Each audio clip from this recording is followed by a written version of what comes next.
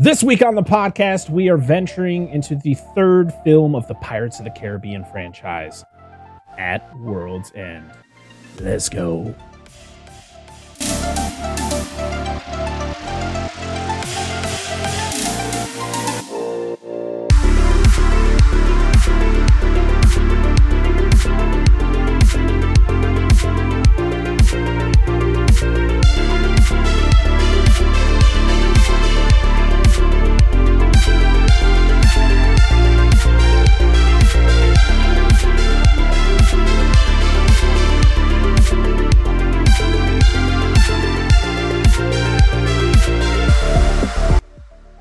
What's going on, everybody? Welcome back to the Dissect That Film podcast, where we dissect the good, the bad, the ugly of your favorite films and film franchises. I am your host, Brett Parker. Joining me, as always, my wonderful co-host, Dan and Angela of DNA Gaming. Hello. Hello. They always got something going on over there, some inside jokes that I don't hear. I was trying to do the whole thing where they're rocking the ship, and I was like, but then it's, and then he's like, and I'm like, I have no idea what you're saying. Oh. He's over here like, and I'm like, oh, and it was too late. Yeah, I was like, because you were doing the introduction. I was like, we're not in the introduction. It's the after part. Then you get out. I'm just trying to. You gotta do when they can watch see us. I'm just trying. No, to you guys can. You guys are seen. I don't square off myself anymore. Oh, okay. I just do the So, intro now. I'm I over don't here care. like, I don't care. To our tens of viewers on YouTube. Tens. So many tens. It's funny of how viewers. much I've just given a shit about how the video part of this looks anymore. It's just us talking now. Sorry, everybody who enjoys our videos. I hope you enjoy our videos still, even with the lack of clips and stuff that I used to do. It takes a lot of you don't time. need pants. I don't need You don't need pants. pants. I mean, you're still on video, Dan. So Still just don't stand up. if you're gonna stand up, just kind of scoot over to the side, then stand up. Flash a cheek. Just like flash up a sensor bar real quick. What was that about? Don't worry about it. Yeah, it's okay. I gotta figure out how to do that. I don't know if I can do that. Well, just What's black. happening right now? Just turn the camera, I'll block it split second, I'm gonna come back. Yeah, right. You figure it out. Or we can just Oh, have my it. goodness. We can just have it where it's already over your crotch when you stand up. It's just like a It's completely naked. I No, just have just- pants on. just to pixelate it in front of your pants. I'm Do you not want me to saying wear like? Do you want me to wear like? pixelated bar on like cardboard or something. Yeah, so I meant like Stand you want me up. like one time like Yeah. no pants today and like stand up and just be pixel like a cute. Yeah, okay, I got you. Yes, We're thinking ahead. please. We don't know what's happening right now, guys. I do. You don't. Today, It's okay. we are talking about the third movie in the Pirates of the Caribbean franchise. I can't believe we're already here already. We're already at the end of the original trilogy of We're this at World's franchise. End. We're at the World's End, right? And I can't believe we're already at 110 episodes as well. This is episode 110, which is wild. This is crazy to think about. So the 10th episode of this podcast was Twister, the 25th anniversary of Twister. It has been almost 2 years since we recorded that episode, and I remember it like it was yesterday. It's wild stuff. 2 years. Yeah. I don't remember it. No, I don't either. Yeah. It's like you Yeah, weren't that'd there. be a thing to remember, wouldn't it? It was like you weren't there. It's crazy stuff. Twister's such a good movie to be excluded from, but whatever. Nah, you're good. It's a great episode. I remember listening to it. It's good stuff. Very Oh, entertaining. Thank you. We tried really hard back then. Now it's kind of just like we don't try as hard. Because just do according to our thing. Angela, it's not getting any better. No. On my end, it's not. This is the best you get. This is great. Just on an easy slope down. It's like riding the escalator down. Just Yeah, go with 100%. it, dude. Yep. You just go with the flow. Because it's like the harder I work, the worse it gets. So it's like, okay, I'm just gonna let it go. 100%. So, Pirates of the Caribbean at World's End. This well, I'm gonna start with you guys on your thoughts on this movie. And then I'm gonna retell a story I told in the first Pirates episode, and then share off my something cool that I remember buying back when this movie came out on DVD. So whoever wants to start this off, what did you think of Pirates of the Caribbean at World's End? I'm trying to collect my thoughts here because we just finished it not long ago. This would be the second time I've seen it since we watched it in theater. We You said we did. watched it in theater. I don't remember watching it in theater, but We had to have. I remember seeing it in theaters. I don't know. there's a lot that I don't remember that far back. It's been a little bit since we've watched That's this, true. It so was 2009 you when know. it came out. So. No, 2007. Set. This movie came out in Is it 2007. Okay, then we didn't. I thought it was 2009. We weren't Okay, together. so then So I saw it without you. we're He saw, together. it with another girlfriend. Victor was born in 2000. Yeah, that's right. We were together. I keep thinking, oh god. We got married in 2007. Where? Hello. Holy shit. If only people knew how little this argument actually means. So, we have both forgotten. I'm just laughing because it's like a minute-long conversation about when time was, what happened, when.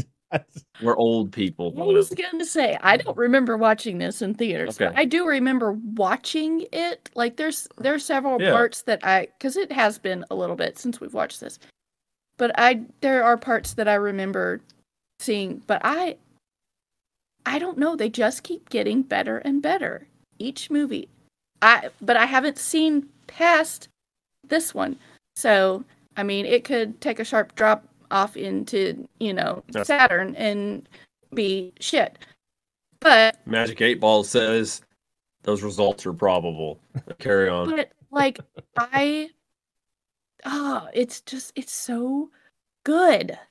I love imagery.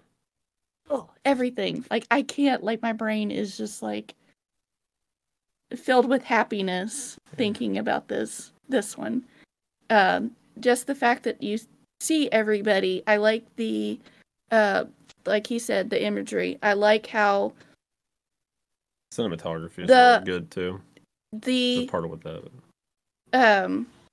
What's his name? The Davy Jones piece of shit. No, the Beckett. Yes. Yeah.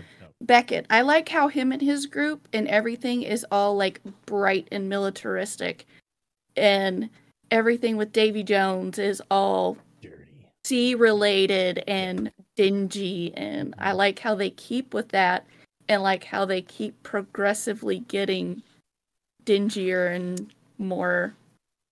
Everybody's so dirty in this movie, except for Beckett and his people. Yeah, they're all clean and like it's just. Oh, I love it. I love Tia and her.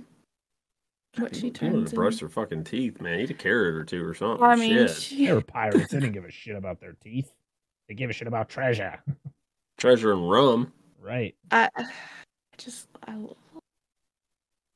love it. And like, I don't want to say too much because I don't want to give away certain things that happen, but I love it. Mm-hmm. Love it. We figured out time, right? So I can talk about this. No. I think I like this one. I agree. I'm trying to think of where it places between all these. It's a good movie. I think they all fit together very well, but they all have a very distinct. Specifically, this one would have the darkest tone starting off. Because I thought you'd think it would be the second one, but then you watch this one, and you're like, this okay, is definitely the darkest one in the franchise, in my opinion. Yeah, it does. It comes out just swinging. In general, I felt there was certain aspects of the film that were maybe not as relevant, and we talked about things, possibly some stuff being cut down. I like there were some shifts in characters, specifically Tia. We'll get into her later. Her shift of her importance in the role of everything. Yep. Even Jones' character was a bit different in this, and of course we got our villain, which. No offense, I think he ended with a unbelievably wet fart at the end of this fucking movie. And but yeah, I thought it for most the characters were pretty much spot on. I didn't feel any big inconsistencies. I thought it was well acted. It was pretty funny. Again, the cinematography, it's a really beautiful cinematography in this movie. Really, really. I mean, the score is good, but I really liked the score in this movie, even over the other two. It had a lot of. I felt some good finality to it. Everything I think it kind of wrapped up most things. I don't think there was anything big and glaring to me. Great joke moments. It did have some good joke moments too. Some very lighthearted not supposed to be lighthearted at some points, but I think it did better. I don't know. It still felt like it had scenes like the cannibal scene in this movie, in this movie, like the one prior, like similar to that. Like they could have trimmed it down, like I talked about earlier. But it's still an enjoyable movie. It's good. You just need to watch all three. But if you watch them, just watch all three of them. They complement each other well. It reminds me of the Star Wars trilogy, the original Star Wars trilogy, just with less Ewoks. I don't know. Yeah. So, no, I'm not saying it's the exact same quality, but like kind of like that consistent tone for the most part throughout the films. So. I love this movie. I remember. I mean, I told the story back in the first Pirates episode, but I really wanted to go see this in theaters, and when I went to go see it in theaters, it wasn't there anymore. It had just left the theater like the day before, and I ended up going to see Transformers, which wasn't a bad alternative because the first Transformers is the best one. I remember buying this day one when it came out on DVD. Actually, the DVD that's behind me is my day one DVD that I bought. And I remember watching the movie, and that score was so good that I bought the CD for this fucking movie because it's so good. It's so good. And Hoist the Colors, I probably have heard every version of that fucking song that's been recorded. Yeah. Like I've heard the original version from the movie, which is good, but there has been so many people who have recorded versions of it, and it's just, it gets better every time. It gives me chills. The beginning. Is that the one they played like four times during the movie? Yeah. Yes, it's the one it's the one the little boys at the pirates sing at the beginning of this movie. Oh, okay. Yeah. Okay. The Pirates, this is, to be honest, I think the Pirates of the Caribbean, the original three, is probably one of the best trilogies around. You know, it's up there with, you know, Back to the Future, Indiana Jones, the original Indiana Jones trilogy, the original Star Wars the Dark Knight trilogy. Like this is like I think people have their gripes with this franchise because, of course, like the second and the third one are long. This one is almost 3 hours long. This is 2 hours and 49 minutes. Yeah. But to me, I've seen this movie so many times, it doesn't feel like it. It just doesn't feel that long. Mm-hmm. Like there are certain movies where it hits this runtime and you're feeling it for certain parts. You're like, okay, let's move along.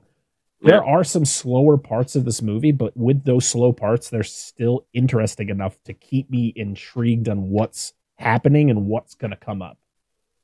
You know, I think that's the thing is there's a lot of politics in this movie.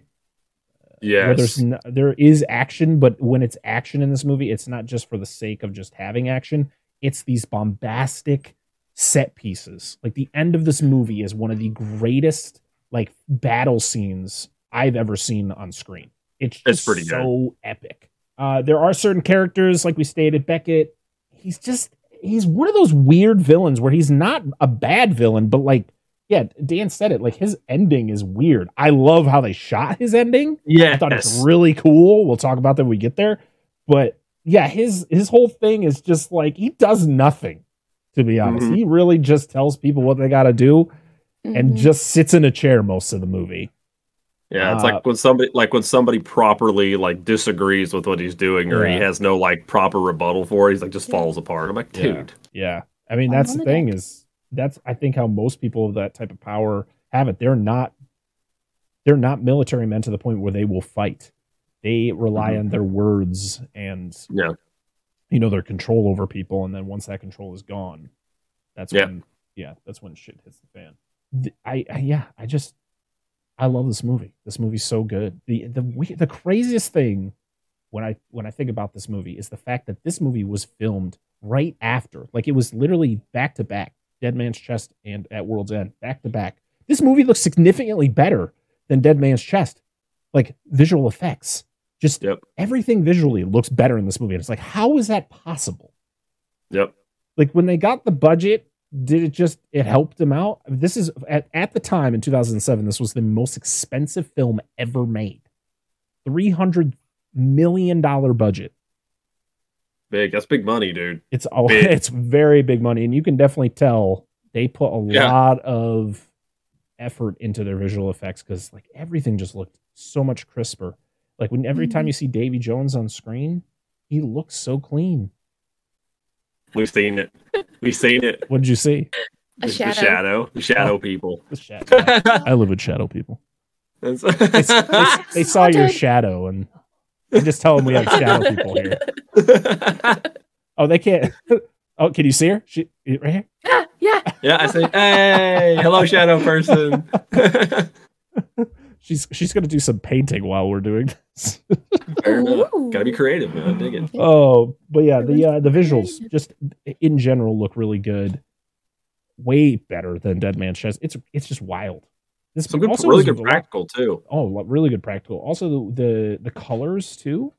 I felt like Dead Man's Chest was very muted in their colors, where this one is a lot not brighter, but like more detailed. Mm-hmm. Man, this movie's great. I just wish it ended here. As much as I don't hate where we go from here, I just wish it ended here. Yeah, that's fair. From what I've heard, yeah.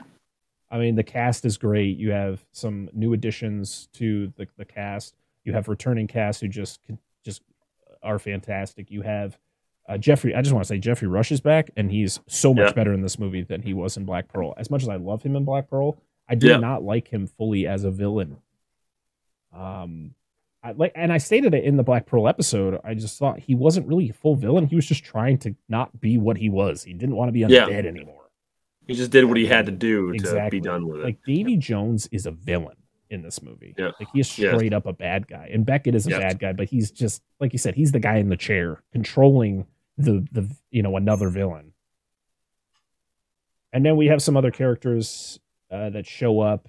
We have, I think the one I want to shout out most of all is Chow Yun-fat, who plays Sao Feng. I liked him, and I liked him in certain parts and didn't like him in certain parts. I kind of felt like he was pointless. I think he was just kind of there because they needed the 9 pirate lords or whatever. Yeah. But even then, most of them didn't do anything until the end of the movie. Yeah, exactly. They showed up and they weren't that prominent. Like, no offense to Xiao Fang or Chow Yun-fat who played him, right? Chow Yun-fat, yep. Yeah, like, and I've seen him in other stuff, and he's a good actor. But like, he just felt like there were just scenes like, why are we doing all this with him? Like, it just felt a lot of, again, this is the stuff that I felt was unneeded to be, or was stretched out unneededly. So. Right. I really enjoyed Jack Davenport's James Norrington in Dead Man's Chest. I liked him like down. He's hit rock bottom, and now he's trying to figure himself out. But then in this one, he's like back to the first one, and I didn't like that how like fast he gets back to that position. Like, I wish he kind of stayed. Like, he wasn't like completely rock bottom, but he was not fully on board with what Beckett was doing. But he was kind of a lame addition. Because I liked him in the last two. I just didn't think he was utilized as well in this movie. Yeah. To be honest, one of my favorite characters in this movie is Rigetti, played by Mackenzie Crook. He's the wooden-eyed guy. He does so much in this movie. He does so much, like way more than the guy he's with the entire movie. Pintel. Yeah. Stellan Skarsgård. I feel like they underutilized his character in this. I think he was really like they used him a lot in the end of the movie, but he was kind of just vague. He just wasn't there for most of the movie. Yeah. And Bill Nighy is just going out of his mind playing Davy Jones in this movie. And the fact is, and I watched it's a like going through their career video that GQ used to do. Well, actually, they still do it. And it was a Bill Nighy episode.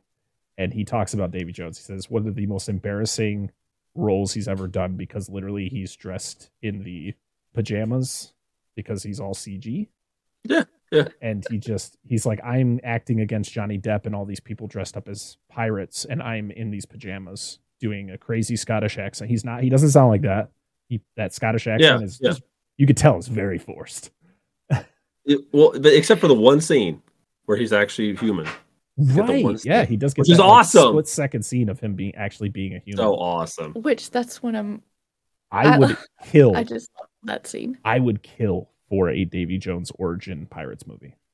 That would be awesome. Of him becoming Davy Jones, and then of course him turning in that transformation into what we see. I mean, Davy Jones is cool. His design, he looks so much better in this movie, because of how the visual effects look better in this. Yep. And everybody's fun in this movie. There's really not a character even like the characters we mentioned who are like not as good as either we wanted them to be or as they were in prior movies. I had a lot of fun with all these characters. They're just really fun to be around. Even like the Sao Fang's crew, the dirtiest people I've ever seen in my life. Like, these people never take baths, ever, never cut their nails. No. Sao Fang has literally nails that go probably a good 2-3 inches off his hand. Just needs a good manicure. Cut your nails, people. Sorry. You do what you got to do. I'm sorry. And he's got ladies taking care of him. They could have done something. They're just in charge of his steam, clearly. Steam. Or steam. So this, again, was directed by Gore Verbinski. We talked about him in the last couple episodes. We also talked about how he was the director of The Ring in 2003, or in 2002, my mistake. And he in Mouse Hunt, movie that I, again, stated, I love it.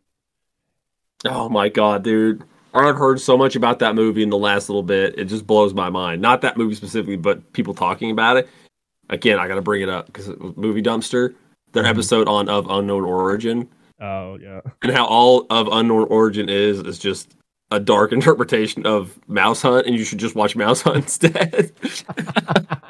I mean, it's true. Great. Mouse Hunt is great. You need to watch it. This, again, was written by Ted Elliott and Terry Rossio, who wrote the other two. It was produced by Jerry Bruckheimer. Again, Johnny Depp back, Orlando Bloom, Keira Knightley, Stellan Skarsgård, Bill Nighy, Chow Yun-fat, Jeffrey Rush, Jack Davenport, Kevin R. McNally, and Jonathan Pryce. Even though he was in that movie for about 2 minutes. This was, again, the score was done by Hans Zimmer, and it's possibly one of my favorite film scores of all time. It was released at Disneyland on May 19, 2007, and released in the United States May 25th, 2007. So as of this recording, it's 3 days out from its, or 3 days after its 16th anniversary. 16 years! I can't believe this movie's been out for 16 years. It's crazy. Yeah. Had a runtime of 2 hours and 49 minutes with a budget of $300 million. It made $961.6 million, being the highest grossing film of 2007. Also, the highest budgeted film of all time at the time. Yep. Crazy. All right. Are you ready to hop into this plot? Let's do it. Let's do this. So this is possibly the greatest beginning, one of my favorite beginnings of a movie. The opening really of this is great. We got mass executions happening where it's just long lines of, as they state, pirates or people associated with pirates or people helping pirates. And this is where we get Hoist the Colors being sung by all of the prisoners, which I guess the origin behind the song is literally because they sing that song. That is what is supposed to be like a calling card for the pirate lords to join up at the Brethren Court. That's why they sing it. Oh, that's okay. That's what they were talking about. Yes, the song, because that's what Beckett wants. Because he remember when the guy comes up, he's like, they started singing, and he's like, I knew it. Yep. That's what he was wanting. But I think the saddest part of the whole thing, I mean, yes, people are dying, but seeing a child being brought up singing the song, and then you get the image of the executioner pulling the lever, and then you get the beautiful title card. Yeah, it's good. It's very much sets the tone. It's really good.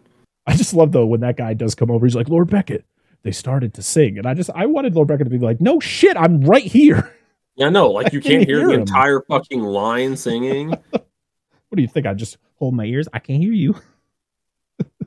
And then it cuts to Elizabeth singing the same song as she is rowing through the waters of Shanghai. Oh, no, not Shanghai, Singapore. That's where they are. Yeah, sorry. She meets with some really shady men, and Barbossa shows up, and you're like, oh shit, I forgot he came back. And he's great.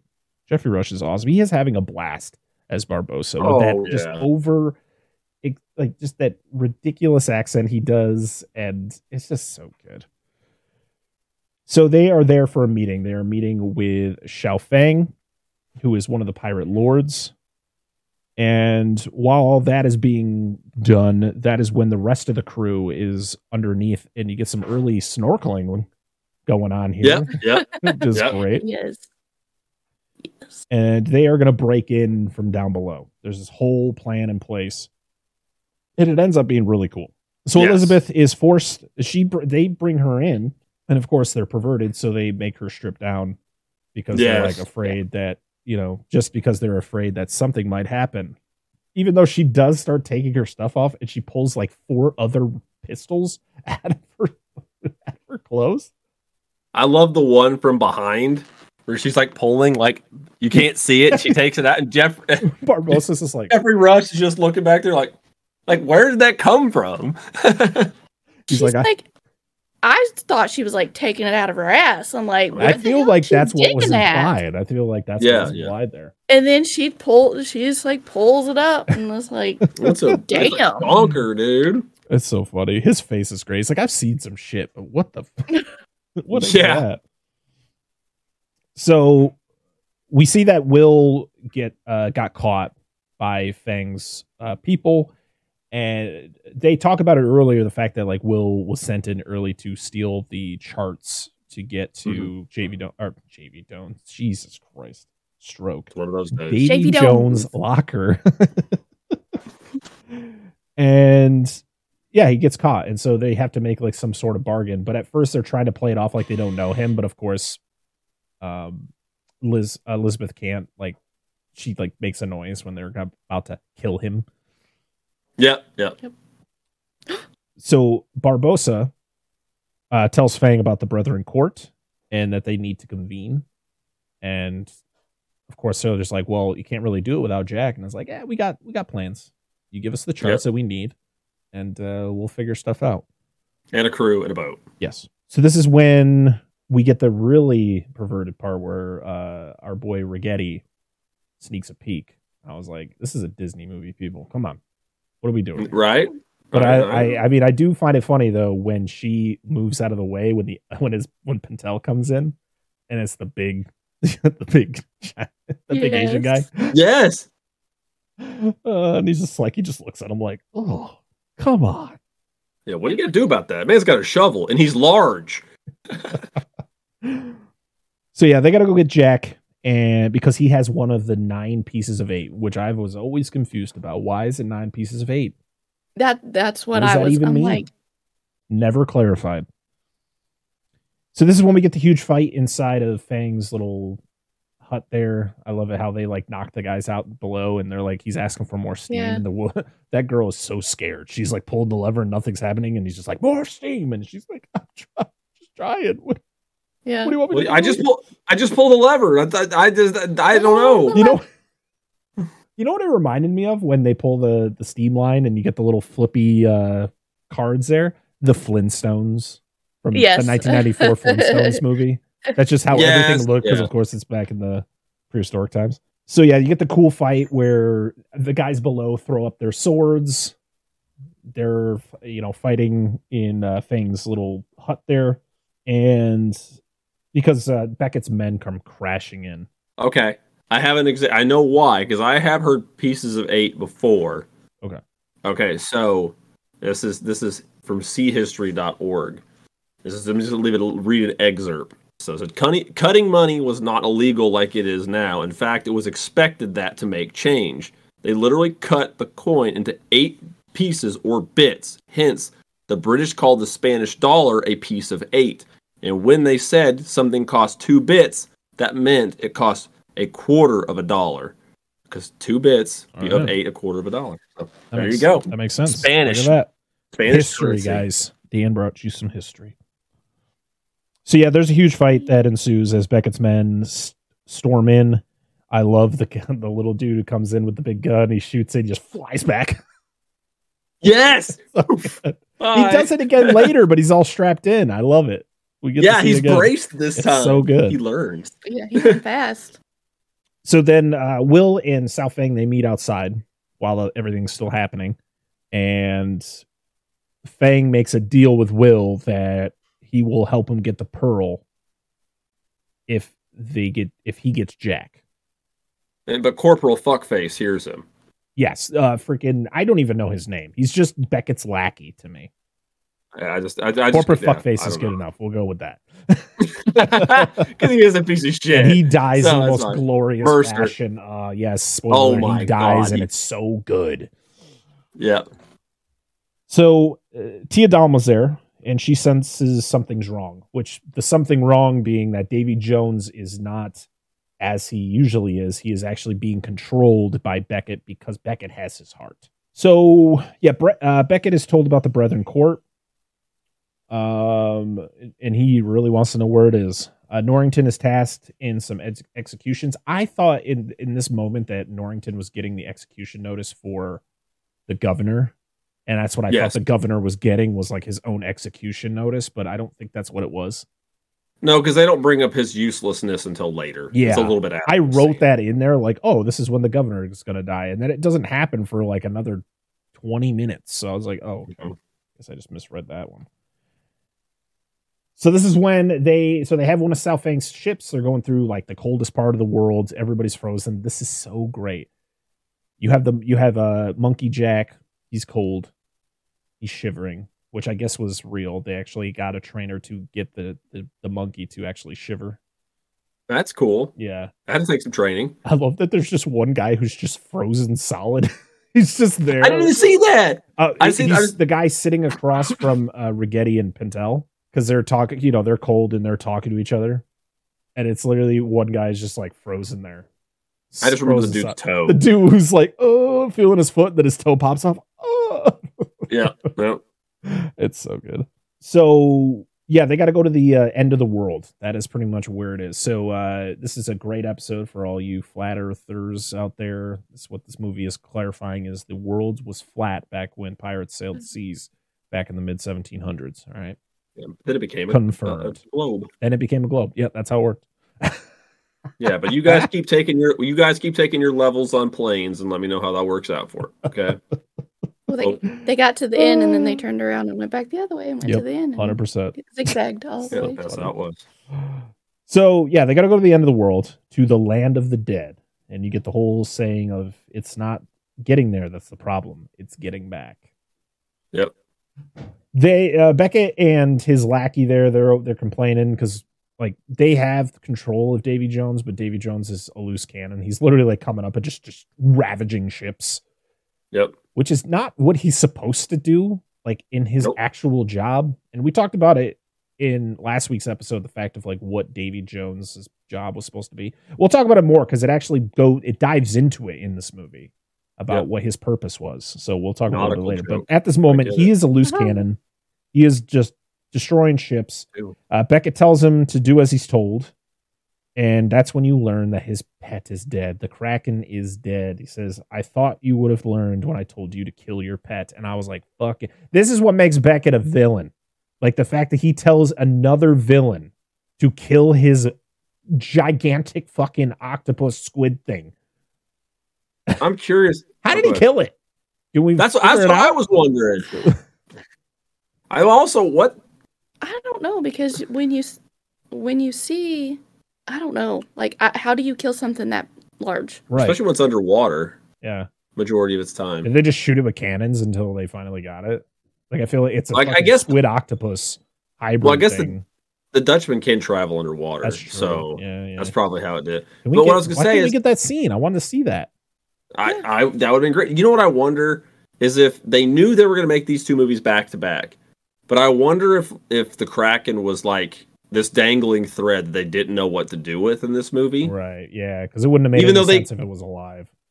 Well, they could have still made it work. They just had to, because it goes after boats. Like Davy Jones marks them. Yeah, they could have also killed it in the movie. Like they could have been like during the Maelstrom scene or during any earlier scene where like it gets killed. Like Beckett like finds some way of killing it, like luring it to the surface, and then they kill. Like I don't know. I just felt like that was something very disappointing to me because I loved the Kraken in Dead Man's Chest, and the fact that it was just like killed off screen kind of left a sour taste in my mouth. Like it was just like, eh. Yeah, I agree. I think it could have been handled better. It's a really fucked up line though that Beckett says to Jones, and the fact that like you can see Jones is fucking hurt. He's like, I want to kill you so bad. I always wonder what pet name he had for it. Did he call it like Daisy? Come on, Daisy, time to eat. Cracky. Come on, crackhead Jim. Let's DreamWorks has got some movie coming out this year that's called like The Adventures of like a Teenage Kraken or something like that. It's like an animated film. I was like, all right, I've seen that. I'm down. So they make it to the end of the world, and it is quite a fall because it's literally a waterfall because it's the end of the world. Yeah. This was actually filmed at Niagara Falls, which makes a lot of sense. So we then jump to Davy Jones' locker where we meet up with Jack and the many other Jacks. And it's great. You have Chicken Jack who just lays an egg. You got the one behind him picks it. Yeah. You got the one that picks up the peanut. And as he's about to eat it, he gets killed by the real Jack. And he's like, my peanut. Yeah. And I love that they kept that throughout the rest of this movie. It's so good. Yeah. But I love his entrance into this. Like you just see his nose and he's just smelling. And in the subtitles, it's like man sniffing. I'm like, come on, we know who it is. Admittedly, most movies don't do that. When they subtitle, they fucking ruin who it's supposed to be, and you're not supposed to know. Jack Sparrow sniffing. You're like, well, fuck. I mean, how can you not recognize that nose and the beard? Yeah, but we watch the mustache. We watch movies, and you're like, it's like stuff happens to the back, like person talking off screen, but that actually says who it is, and you're not supposed to even know that's like way later in the movie, and it's like, see, that's what I'm talking about. But we know who that is. I think. I mean, I knew exactly who it was. I'm like, I've done cocaine. Recognize that nose. So yeah, we get to see all this fun stuff. It's great. You got the one Jack who doesn't have his shirt on, who's like trying to like do the line and he's fucking up, and the real Jack is like grilling him to the point where he stabs him, and then he's like, I'm gonna get out of here. So he just grabs a line and just swings down, and he's just in like a salt field. Like that's all it is. And he goes down there, and then you get like, to be honest, I feel this is definitely a part of the movie that they could have trimmed down. Yeah, because some of this drags on a little long. You know, he picks up the rock, he examines the rock, then he licks the rock, then he throws it, then it turns into a crab. There's a bunch of rocks. Yep, and then it turns into a bunch of crab. I love the imagery though of this. Where you see the shadow start to move of the ship before you actually see the ship move.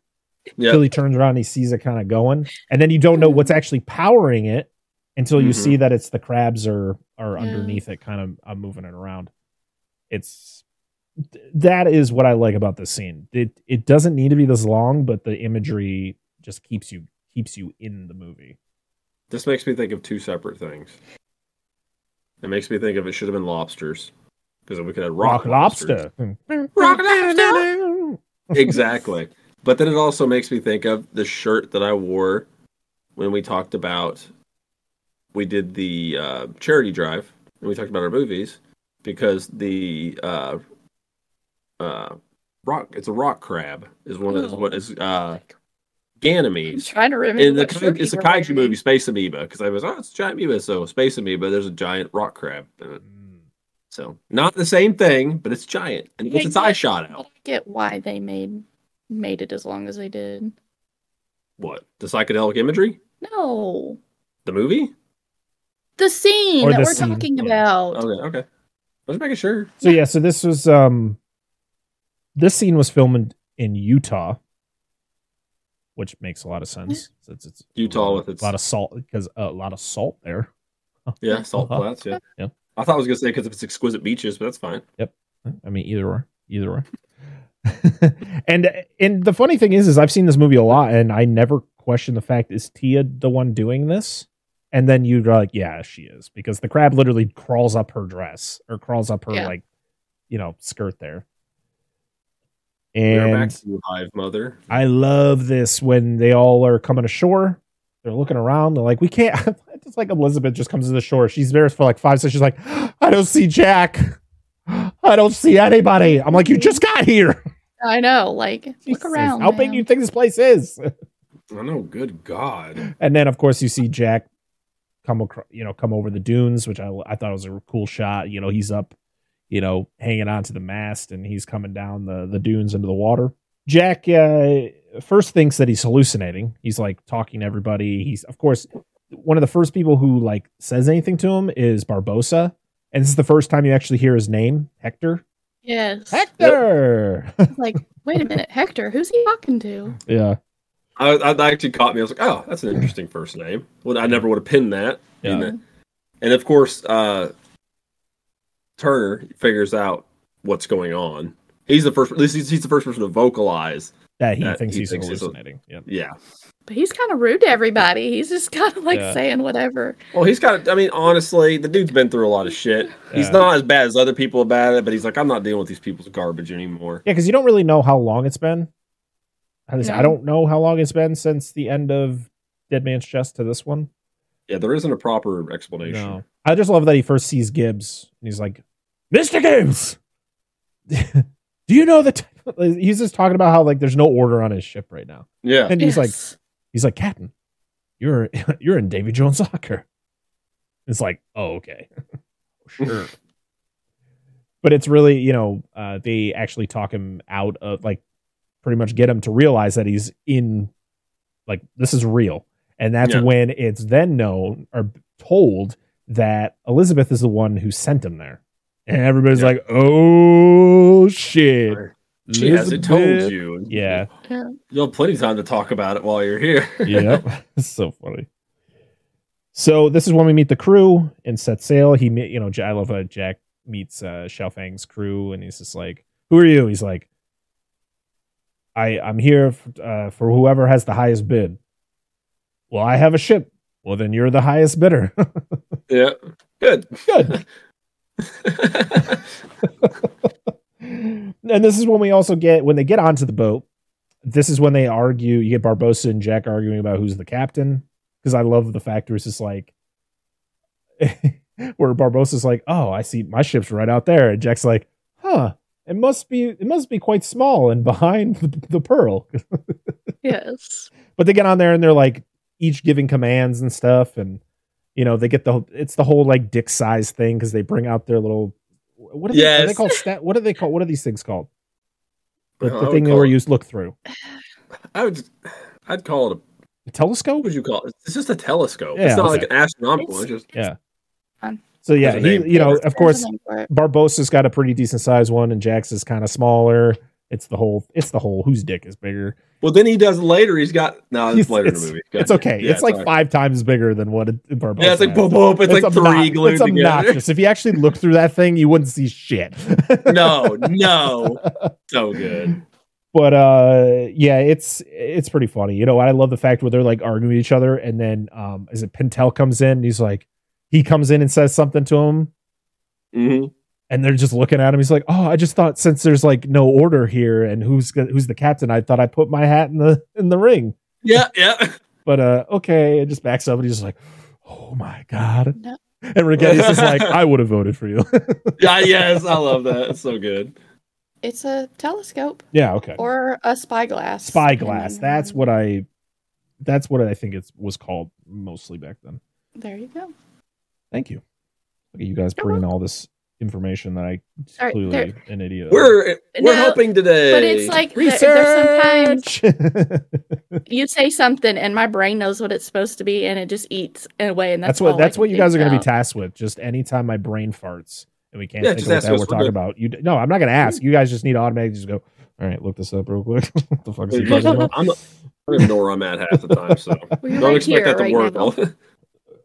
So this is when we get the cool scene of them going. They're still in the land of the dead, I guess, as you want to call it, or in Davy Jones' locker. They're going through and they see the souls in the water traveling, and then you see the souls in the boat. And this is when you also get the whole thing of Governor Swan has, his purpose is through, like, and so that's when you see him. Elizabeth, of course, freaks out. She's trying to get him to come onto the boat. Of course, the whole thing where it's like, Elizabeth, are you dead? She's like, no. And he's like, I think I am. I was like, ooh, that hurts. Yeah. You don't know how he dies. No, you don't.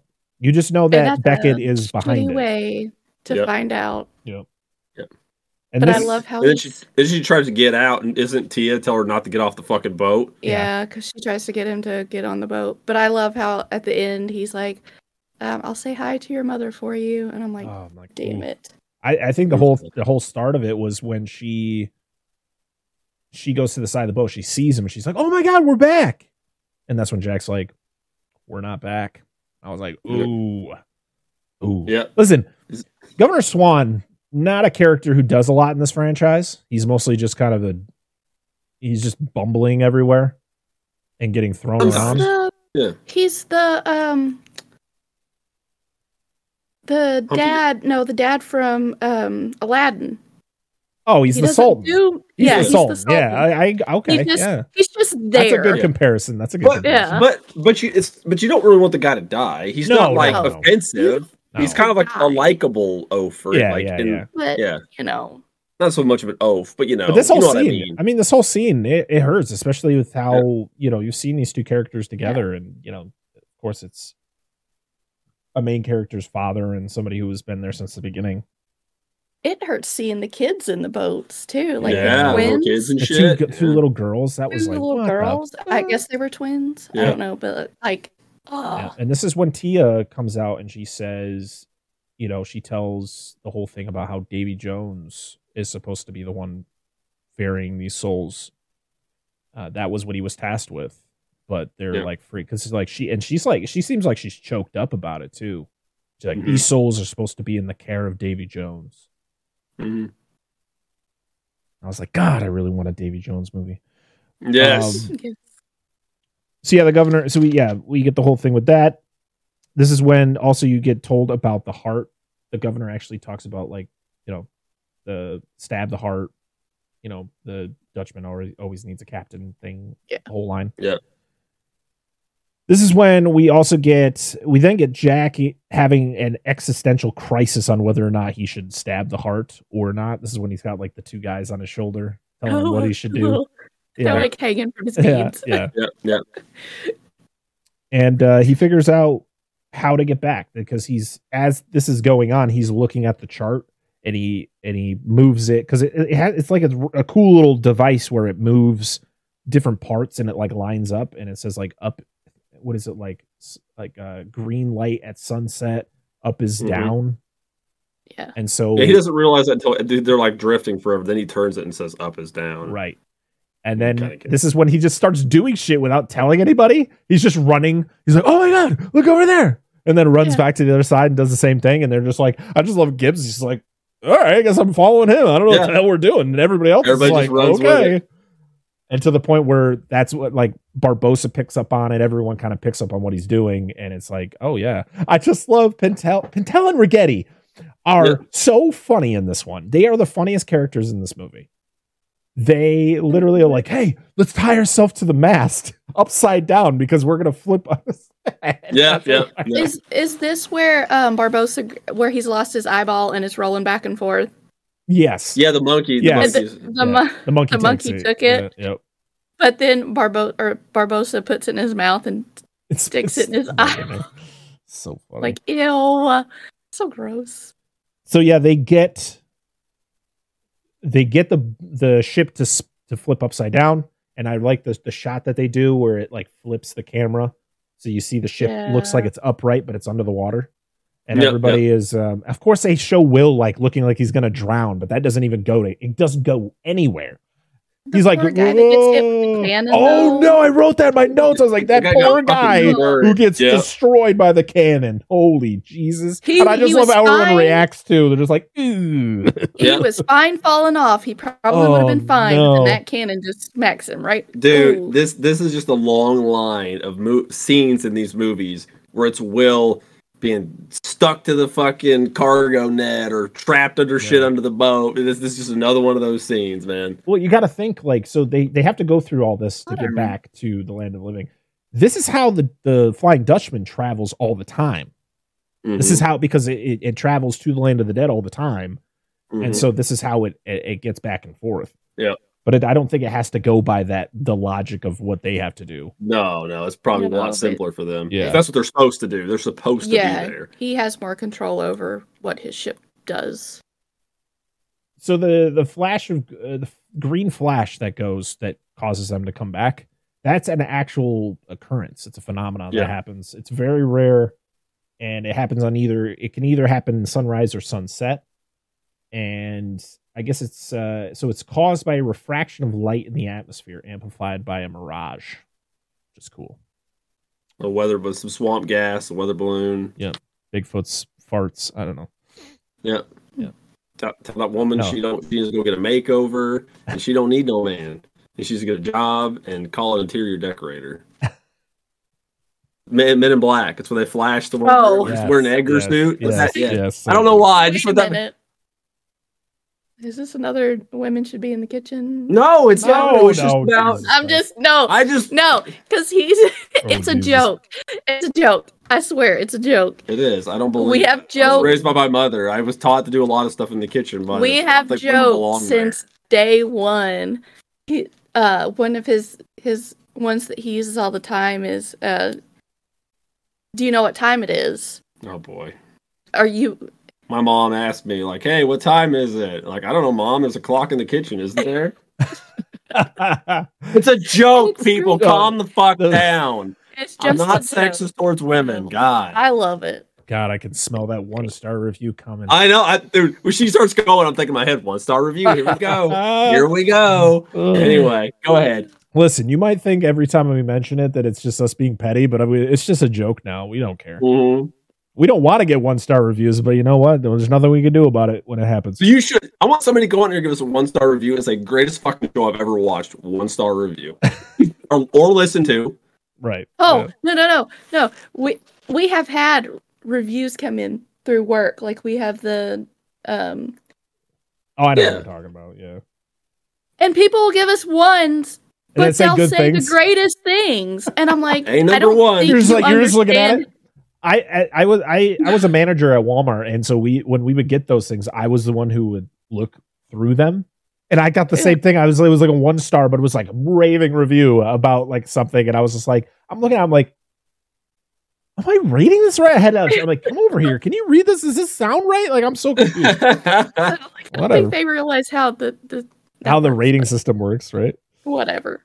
So once everybody's back, then we get the standoff between, it was Will, Barbosa, Jack, Elizabeth, and I think Gibbs. Oh, that's good. Too. And then Jack shoots, and it's all wet powder, so none of the guns can go off. But you missed the best part of it, when everybody does it, and then like Jack doesn't know who to point, so he points it at Elizabeth, and then the monkey fucking points a gun at the parrot. I'm like, why? Not the parrot. Squawks or whatever. So funny. The parrot should have. I wish the parrot had a fucking gun. The parrot had the best lines. Hide the rum. Yeah, hide the rum. Dead men tell no tales. Yep. Again. Abandoned ship. Just flies away. Parrot knows what's up. Smart bird. So they are going to go to... So this island was in Shipwreck Cove, right? Which one? The first one they go to? The freshwater one? Where they find the Kraken. Dead on that's not it. Okay. So they go to this island. They go to an island. And this is when you get the What's it called? Kraken Island. Yeah, because literally they find the Kraken dead on the beach. And Patel's like poking at it like it's gonna wake up. Yeah. I'm like, I don't think it's waking up. We should charge people a fare for coming to see it. Well, that was the thing. So of course Barbosa's like, hey Jack, we need to go to the Brethren Court. You know, you're one of the pirate lords, blah blah blah, you gotta go. And he's like, nah, I'm good. It wasn't until he sees the Kraken dead on the beach is when Jack kind of gets the perspective, like, yeah, probably a good idea. Because his whole thing was like, I'm cool with being the last pirate. Like, that's fine. And then it was like, yeah, it's better to, it's good to have some people instead of just being by yourself. Yeah. He said it's better to pass on a legacy than be the last of your kind. So Sao Fang, he catches up with the Pearl. It's because of the whole deal that he had with Will. Because Will led a mutiny to take control of the Pearl, and Jack is taken to Beckett. Mm-hmm. This is when Beckett asks about getting directions to the Brethren Court. Sao Fang wants Elizabeth in trade for turning on Beckett. It just seems weird. Yeah. I'm sorry. Sao Fang, like I said, Sao Fang's character is just weird in general. Mm-hmm. He just, I don't know. I just didn't feel like that. Like you talked about earlier, they didn't utilize him well. No, and like everything should just been. I felt cut down for him, and he should just been at the final thing. Yeah, but I don't understand what outside of like one minor thing at the end they could have done in another way. What her being in the position she ends up in really does for the end of the movie. Yeah. So Sao Fang, I don't know, but whatever. Go ahead. So Beckett's lackey, he escapes. Like, I swear to God, every time this dude is about to die, he just escapes in some crazy way. And I'm just like, God, I hate this dude. The Pearl attacks the Endeavor. This because, Sao Fang, of course, made his deal. And so now they attack the Endeavor and they sail away.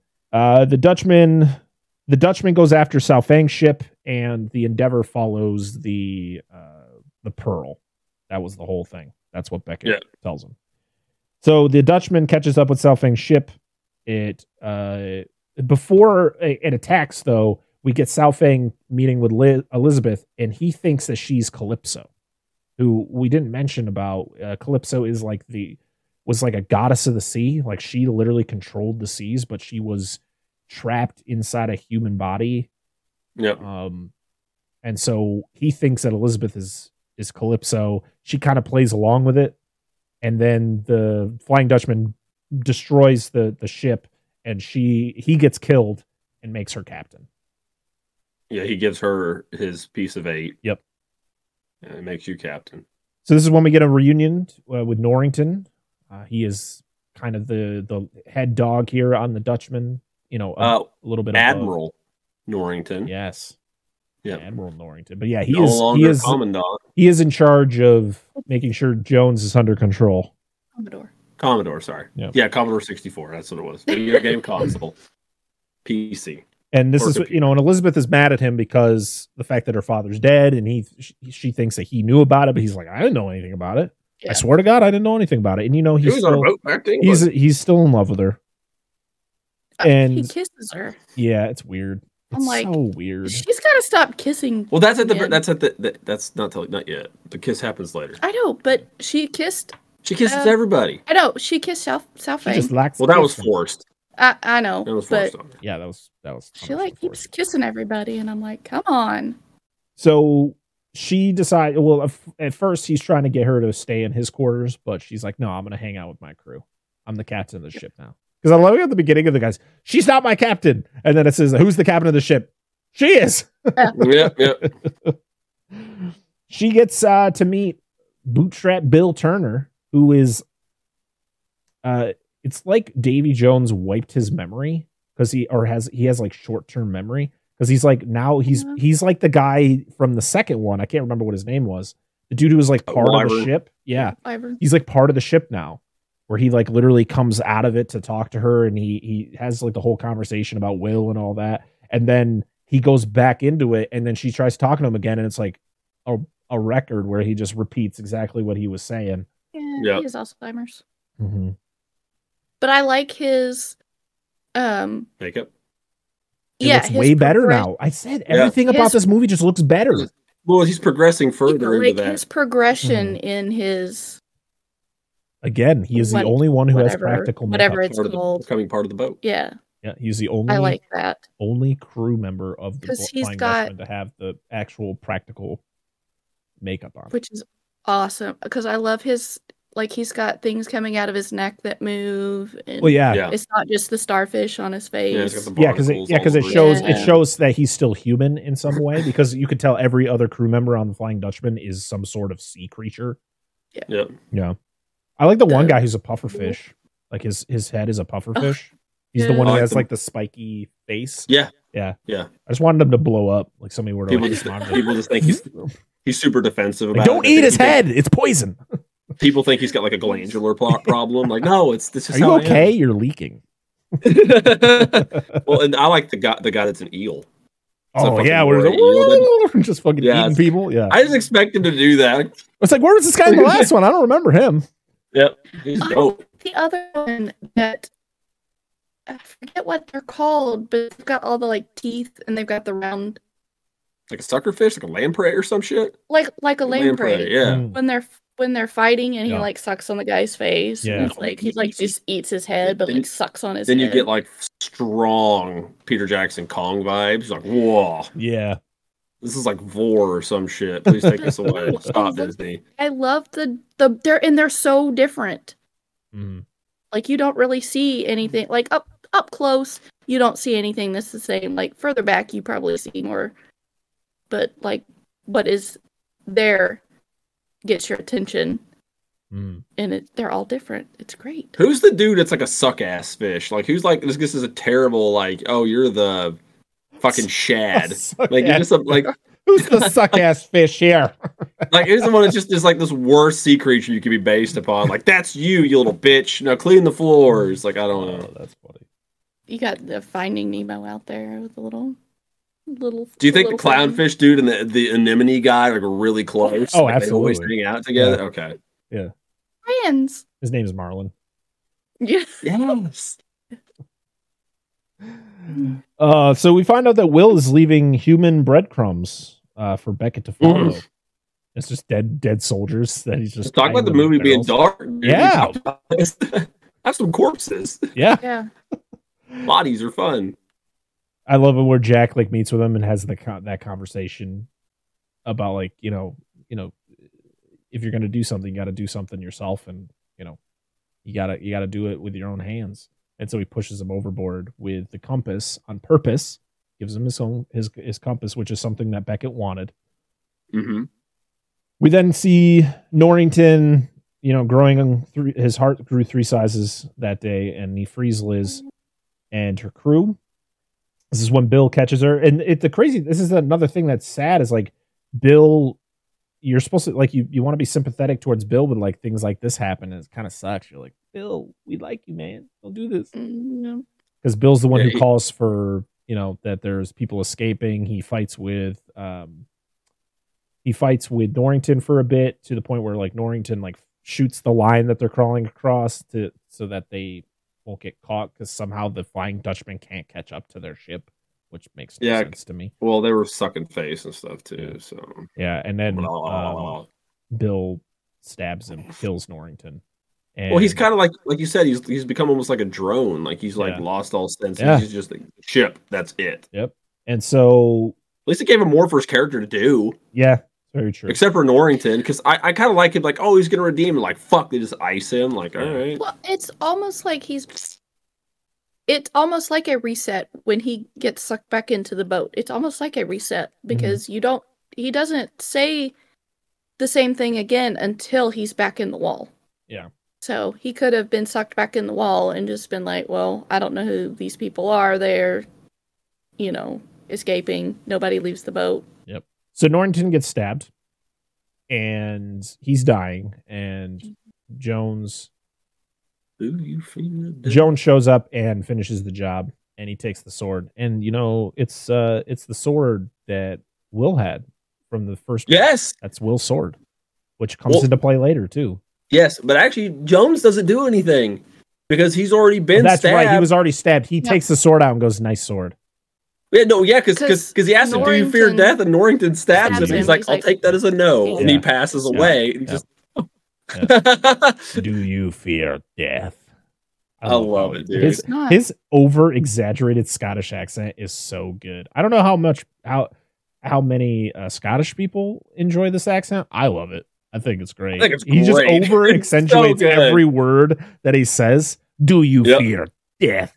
I'm like, oh my god. And it makes it even better when he's got the water that comes out of his mouth, because as he's over exaggerating those certain syllables, it just squirts. Well, it's like what we said in the last movie, like at the end when he opens the chest and the heart's not in there. Jack Sparrow, and like water's just out of his mouth as he's doing it. It's like a fucking slip and slide or some shit going on there. Like, oh god. So you think that Davy Jones has control of the Dutchman again, but wrong. Beckett's lackey is the one who has control because they have cannons on the chest. How does that work though? So if they were to shoot the chest with the heart, with the cannons, how does the rule apply? The first cannonball by whoever shot the cannon. Okay. It's the only thing that makes any sense. Question: did I call him Lieutenant Fuckface earlier? Yeah, he's a Commodore, isn't he? Well, no, I was gonna say it'd actually be lieutenant because that's how the lieutenant. Yes, the British say lieutenant. Yeah, well, Beckett actually, the guy that Beckett always interacts with is a lieutenant. That's how we said it, lieutenant.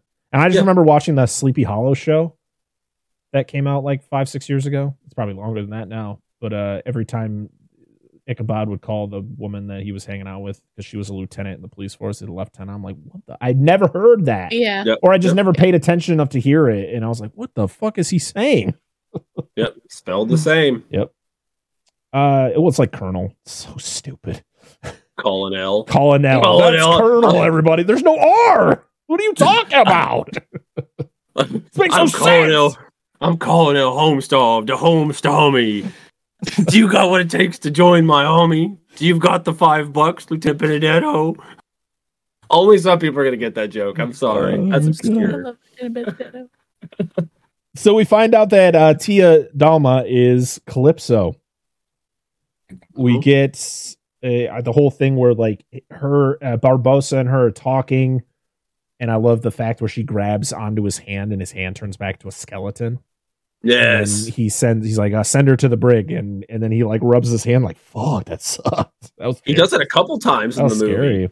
He like weighs it, dude. I just love the line he says to Pintel and Rigetti, where like, put this fish bride in the brig, and Pintel's like, come on, Mrs. Fish.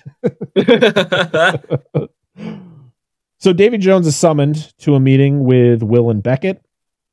I just love how cocky Will is in that whole situation. Oh yeah, and then of course when Will's like, "Oh yeah, Jack sends his regards," and he's just like, "Excuse me." He's like, "Oh," and he looks at Beckett. He's like, "Oh, you didn't tell him." There's a lot of people Beckett's face too, because Beckett's like, "Fuck, I wasn't planning on telling him." Yeah, maybe you should have left that part out. Oh, Will's just cocky as all hell in this scene. Oh yeah, he is. And this is when you find out that Calypso and Jones were a thing, and that she was the reason that he cut out his own heart, because she is the one who tasked him with, being the captain of the Flying Dutchman, ferrying souls, and all that stuff. But she wasn't the reason he looks the way he does. But you find out why in a little bit. And yeah, he gets told that Jack escaped the locker, and he's just like, how was that even possible? For one, you are Davy Jones. How the fuck did you not realize that Jack Sparrow or anyone was in your realm? Like, that's your realm, man. Where were you? I mean, I guess he was under control at Beckett, so I guess that makes sense. That could be the reason why. He needs to buy a different padlock, keep it from getting out, dude. All right. These damn flimsy lockers. Just use a crowbar and pop out of there. He needs to change his code. Half barrel hinges. Access code. Half barrel hinges. Yes. And so a deal is made where Jones's deal is he wants Calypso dead. And Will's is that his father gets set free. And then Beckett's part of the deal is to get led to the Brethren Court. Mm-hmm. So the court meets. We get the pieces of 8 collected. We get that the wooden eye, Righetti's wooden eye, was Barbossa's piece of 8 the whole time. And I was like, I love that this came around to be this. Well, no wonder great. He kept. Oh, go ahead. Sorry. He kept up with it. Like, oh yeah, he was so concerned every time it was out. Well, see, then that makes sense because they talk about like, why would it be on top of the whole pirate brethren being broke when they first met together? But when they first met, don't make it money. If you make it unassuming items, people won't give a fuck about them. Well, that's the thing is when they collect them all together and they're just like, I think it was Pintel who's like, that's not like those. What? That's not pieces of 8. Like what? Yeah. It's just junk. Cao Fang's piece of 8 was, you couldn't tell that's what it was. Like no. It was that little ball thing, right? That Barbossa puts in the eye. Yeah. Yeah. One dude had like a broken bottle, a playing card. Yeah. Like, yeah. I mean, that's what you make it unassuming, and people won't. Because then you're not look because Beckett the entire time thinks it's actual pieces of 8. Yeah. He literally has them lined up. Only seen that, because that's all he's seen. But I just love that Righetti's eye comes back, and that is what I mean. I feel like it wasn't the whole purpose behind it in the first one, because kind of the way he talks about the eye. But I do like the fact that it comes into play later on. Yeah. So it's the whole Brethren Corps. It's literally, it's like their whole argument is whether or not they should free Calypso. And so you have, pretty much like half the room wanting it, half the room not. And then you get the whole thing where it's just like, well, we need to follow the rules. And somebody says like they don't want to follow the rules, or they need to, or Barbossa says something about, what was the thing he states that brings out Keith Richards? Says something about the calling forth Teague, Captain Teague. Is he Captain Teague? Yeah. Okay. I'm pretty sure. I could be wrong, but I'm pretty sure that's the guy, because he's the and at first I was like, oh, that's Blackbeard's name, but no, his last name was Tetch. Damn it. Yeah. No, like Tetch or Teach, however you say. I think it's Teach. But One I love. Piece, thank you. Yeah, I love that Keith Richards is this guy, is Captain Teague. He's like he is the head of like the pirate code. Like that's his job. Yeah. And I thought it was fun because this is who Johnny Depp modeled Jack Sparrow after. Like this is his biggest inspiration for the character. Yeah. And the fact that he plays his father, I just thought it was great. And he comes back later in the franchise. Spoiler alert. Oh, does he? It's fun. It's not. I mean, he's definitely not a character who plays huge significance in any of the stories, but it's just cool to have him as like a callback. It's like, hey, what's up? He's looking old though. I'm surprised he's still alive. He's like 135 years old now. Dude, all the drugs and shit this motherfucker did. I'm surprised he's alive too. He's probably radioactive. That's putting him together. Goddamn, Rolling Stones are still touring, for Christ's sake. It's like that's what's holding him together. It's like the episode of Simpsons where Mr. Burns goes to the doctor, and the doctor is like, well, the reason you're still alive or have lived this so long is you have all these diseases that are trying to get into you at the same time, but they can't. Because it's like a bottlenecked entrance. It's Three Stooges syndrome, they call it. So he's like, so you're saying I'm immortal? He's like, good God, no. Like the slightest breeze could kill you at this point. It's like that's a great line. I love it. That van that my sister had, they went years without changing the oil. I mean, this van sounded like absolute garbage. It's one of those, we'll just add a quart. Nope. The first time they got the oil changed, it broke down on the side of the road and it was done. You shouldn't have changed the oil. Yep. I've gone a couple thousand over my, what I was supposed to, and I'm like, this was like 3 years needed to be changed. I'm surprised that engine didn't blow. Most modern engines and stuff like that and oils are supposed to go for like 5,000-10,000 miles on average. Yeah. Not even counting the expensive ones that go 20,000 miles anymore. No, this was like 3 years over. Was this the Hoover van? It was the red. It was a Pontiac. It's the Transport. Yeah. It was an ugly van. Yeah, it was the Hoover van. But holy shit, did it go down in almost flames. Listen, if anybody knows what a Hoover vacuum cleaner is, go Google a Pontiac Transport. They do. Pontiac Transport, you will know. They look like a fucking dustbuster, dude. Like the little handheld ones. Look it up. Yeah. They're ugly as crap. Anyway, back to pirates. Oh Lord. So not oil changes. Yeah. So while the meeting is going on, Calypso gets a visit from Davy Jones, which I fucking love this scene. The scene is so good. It's such like it is. I mean, we haven't ranked any of these movies, but we get there. These scenes like this make me love this movie more than any of the other ones. Just because of things like this. Davy Jones. It's really good. There are some goofy parts of Davy Jones in this franchise, in the two movies that he was in, but like scenes like this just make me love that character, even though, he's a villain. Yes, I love villains. I mean, they're just so, when they're well written, they are so good. Yeah, Oogie Boogie, he's so good. He's just Bugs. Yeah. He's just so Bugs. Good. He's so good. Good though. It's the voice. It's the voice. Oh, I mean, yeah. I'm just fucking with that. So they share a conversation about their relationship. The fact that he was tasked from her that he had to sail the seas for 10 years, ferrying souls to the locker. and he got to go to shore one day every 10 years. And with his one day, he went to where she was supposed to be and she wasn't there.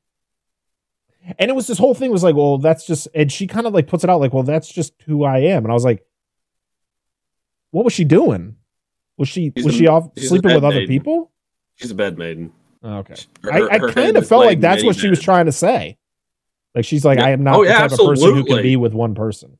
Well, but I mean, if you think about it, the kind of the randomness of the sea that captains and, folks that they tend to refer to the ocean as just unforgiving or random and stuff. Yeah. And that's kind of fits the personality that she is. And he, of all people, should know that. But of course, he expected different from the situation. Yeah. I don't know. I'm not trying to side with one side or the other. I mean, it's not good either way. They just weren't compatible people. So my question is, does he cut his heart out before that, or was it after that? After that happened? Probably after that. So like he gets mad that she wasn't there, cuts out his own heart, and then that's when he doesn't do what he's tasked to do, and that's why he turns into what he looks like now. Why his crew looks like a bunch of sea monsters, and you get the whole thing where she literally is like, "I remember this guy," and she touches him, and he turns back into a human. Yes, that's just really cool. Did you notice the subtlety of the scene? There's a subtle moment. I noticed it. When he is as a human and he reaches into the cell to touch her, he uses this finger. So I think Bill Nighy actually has a problem with his hand, where I don't think he can straighten this finger, because in the thing I was talking about before, that GQ thing, when he's talking, he talks with his middle finger.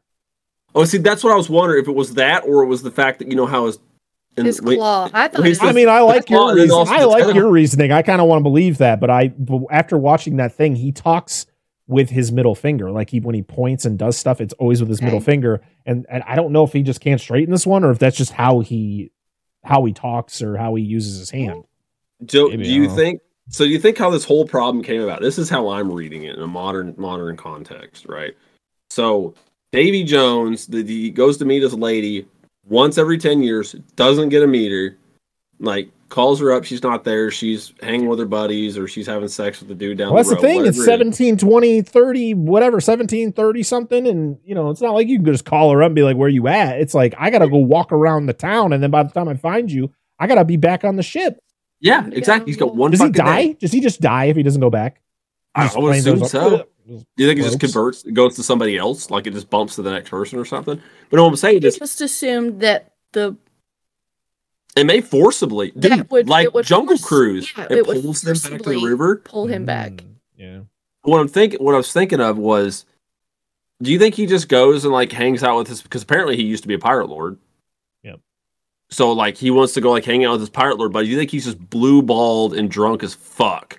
High on every kind of medicine man fucking powder he can find, and just fuck her, she wasn't there when I wanted a piece of ass, we should get her back, blah, blah, blah. Here's how you're gonna do it. And there's this whole scene. This is how I'm thinking of it in my mind, by the way. Probably not how it went. I mean, that's why we need a Davy Jones origin movie, because I want to know, for one, how he got the job to begin with. Yeah.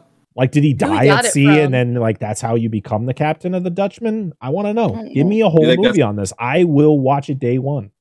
Do you think, but if they did that, do you think they would end up, because even though Davy Jones is a bad guy, and I think they should paint him as such in the prequel film, maybe not the best person in the world, but they would have to paint Calypso as a bad guy, because my thought was maybe Davy Jones loved her and wanted to be with her. He did. That was the whole point. Yeah. And she's like, if you want to be with me, I need you to do this for me, to be captain of my fucking blank name ship. But the Flying Dutchman, be the captain of that. And he just did it because he loved her and wanted to be with her. And then when that 10 years came around, we could see her again, she wasn't there for her. He took the deal to be the Flying Dutchman's captain. And to be with her, and she wasn't there. She fucked him over. Yeah, exactly. That's what I think happened. And that would be, because they would build her as a villain, but you got to make him a piece of shit too, so it kind of balances out. He plays that pretty well. Well, he does fuck. He ultimately fucks her indirectly in the other at the end of it. So I just love it when he goes to grab her and she lets go, and his hand turns back into a claw, and he's trying to get it. But then he realizes he can just morph into the wall. Yeah, which you find we never saw that last time. Yeah, you find out that he can do that, and I'm like, well, that does explain how he transported between boats in the second one. Remember when Jack's looking at him through the spyglass? Yeah. And he ends up over there. It kind of. Yeah. I'm like, this is gonna play a big something later. I'm like.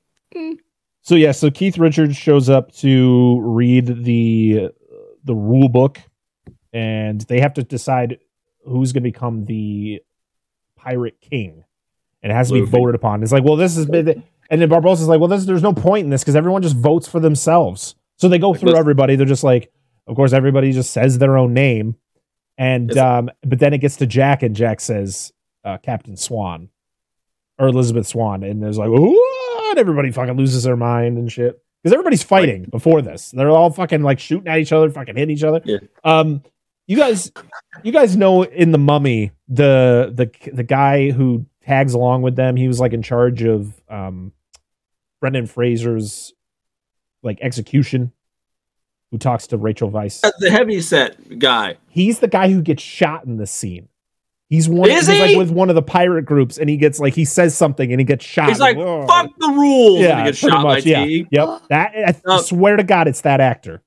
So this is my thought, and everybody's made this joke, but I'm going to make this joke again. They're like, "We haven't had a pirate king." He's like, "Nobody's going to get this." I'm like, "Not since Gold D. Roger died. It's got to be Luffy." And like, no, I don't know, One Piece jokes. Where I went with that.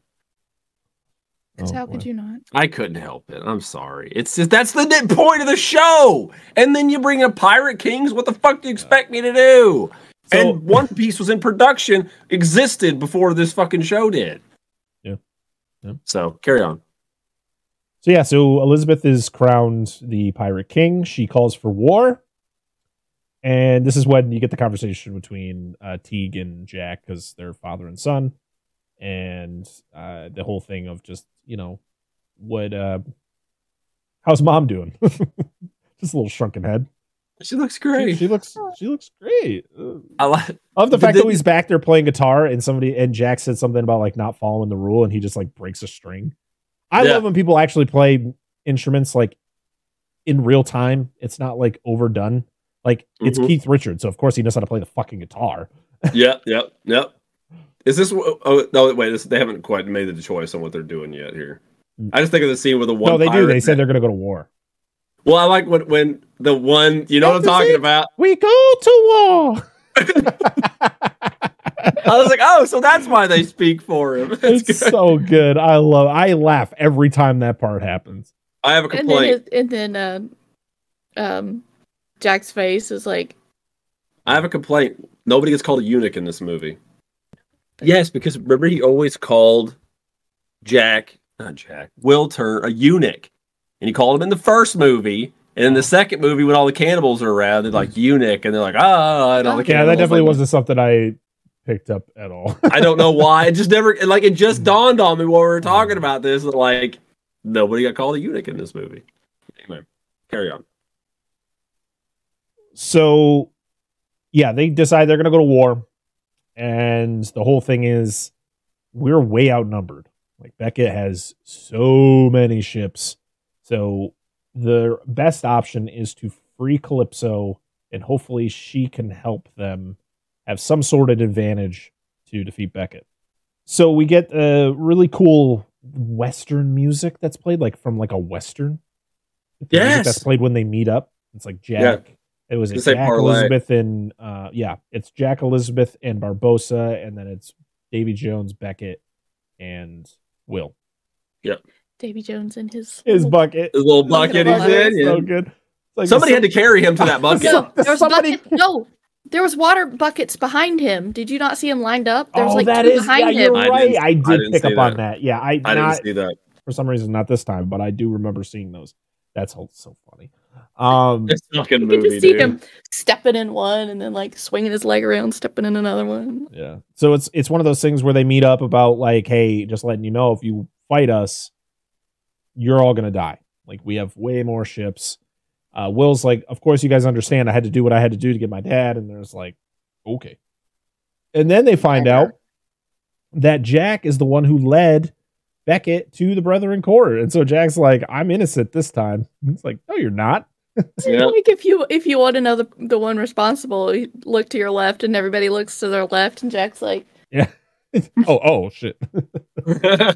I love the whole thing where it's like Davy Jones is like, first off, you're gonna spend 100 years on the Dutchman. He's just, dude, he wants him so bad. He's like, that's been repaid. You got away, and it's not repaid. Yeah. I mean, to be honest, I feel like that's some bullshit. It is. He said his debt was repaid. If you captured me, he said his debt was repaid. He got captured, was in the locker, and then he got rescued. Or even if he escaped. No. Just because I got out of there doesn't mean that it all starts over again. That's just because you have shitty security. Yeah. No, it is. I agree, dude. I think it's bullshit. I think everything that's been going on with Davy Jones, he's just pissed about everything. He's like, fuck that, even though Yeah. I agree with you, Parker. So Will gets exchanged for Jack. I love that Jack gets put next to Davy Jones. And Davy Jones just gets real close. Do you fear death more than you realize? Yes, so good. Jack talks to himself again. He's down in the brig of the Dutchman. He talks to, I think it's like 3 versions of himself. There's like 2 normal looking ones, and then there's the dude who's like implanted into the wall who like picks out his brain and licks it and shit. I'm like, ugh.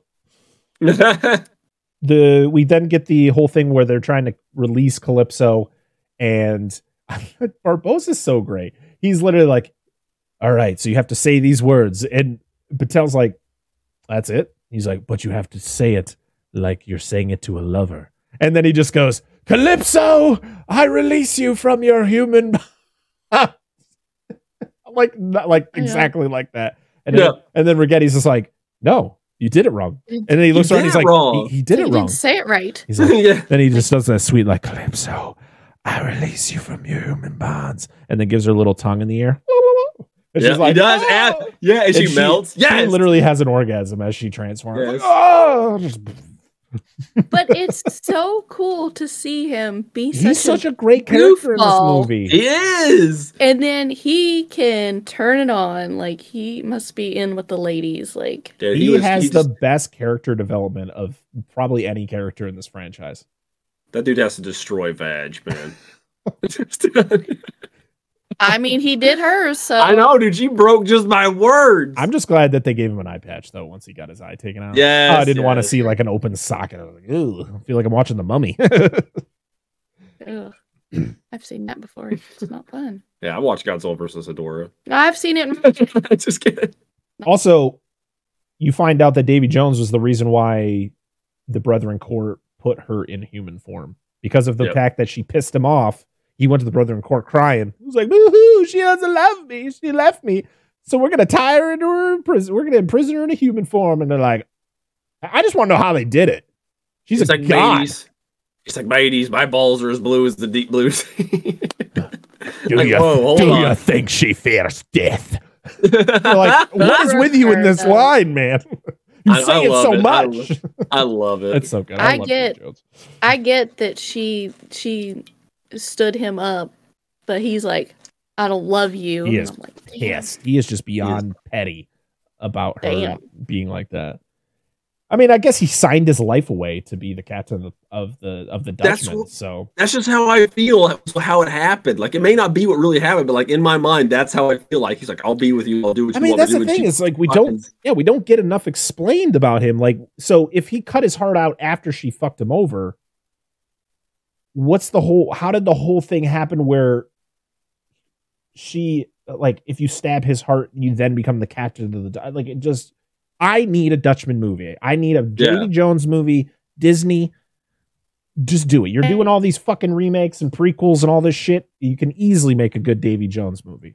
Let's, justice for Davy Jones. Hashtag.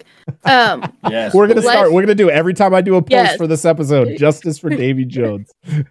Yes, we should sit down we should sit down and make it happen. 100%. Pitch it to Disney. Be like, I'm going to post it. I'm going to say, I'm just going to post every day. Justice for Davy Jones. You worked so hard on that. What'd you just do? It's just an analogy for my life. It's just like. Did you? Oh, you had a little sign there. Did you put something in there? And he turned it sideways and nailed. I was like, look, I can spell. It's like, oh no. Fuck. Did you do hashtag justice for Davy Jones? Is that what you did? No, I did something. I wish I had all the letters. Right. Well, Dan, we'll let you work on it while I continue this plot. I'm just gonna be over here in my corner. All right? So she is freed, and she like gets really big, and Attack of the 50-foot woman. Yeah, she gets really big. She says some crazy incantation, then she turns into a bunch of crabs.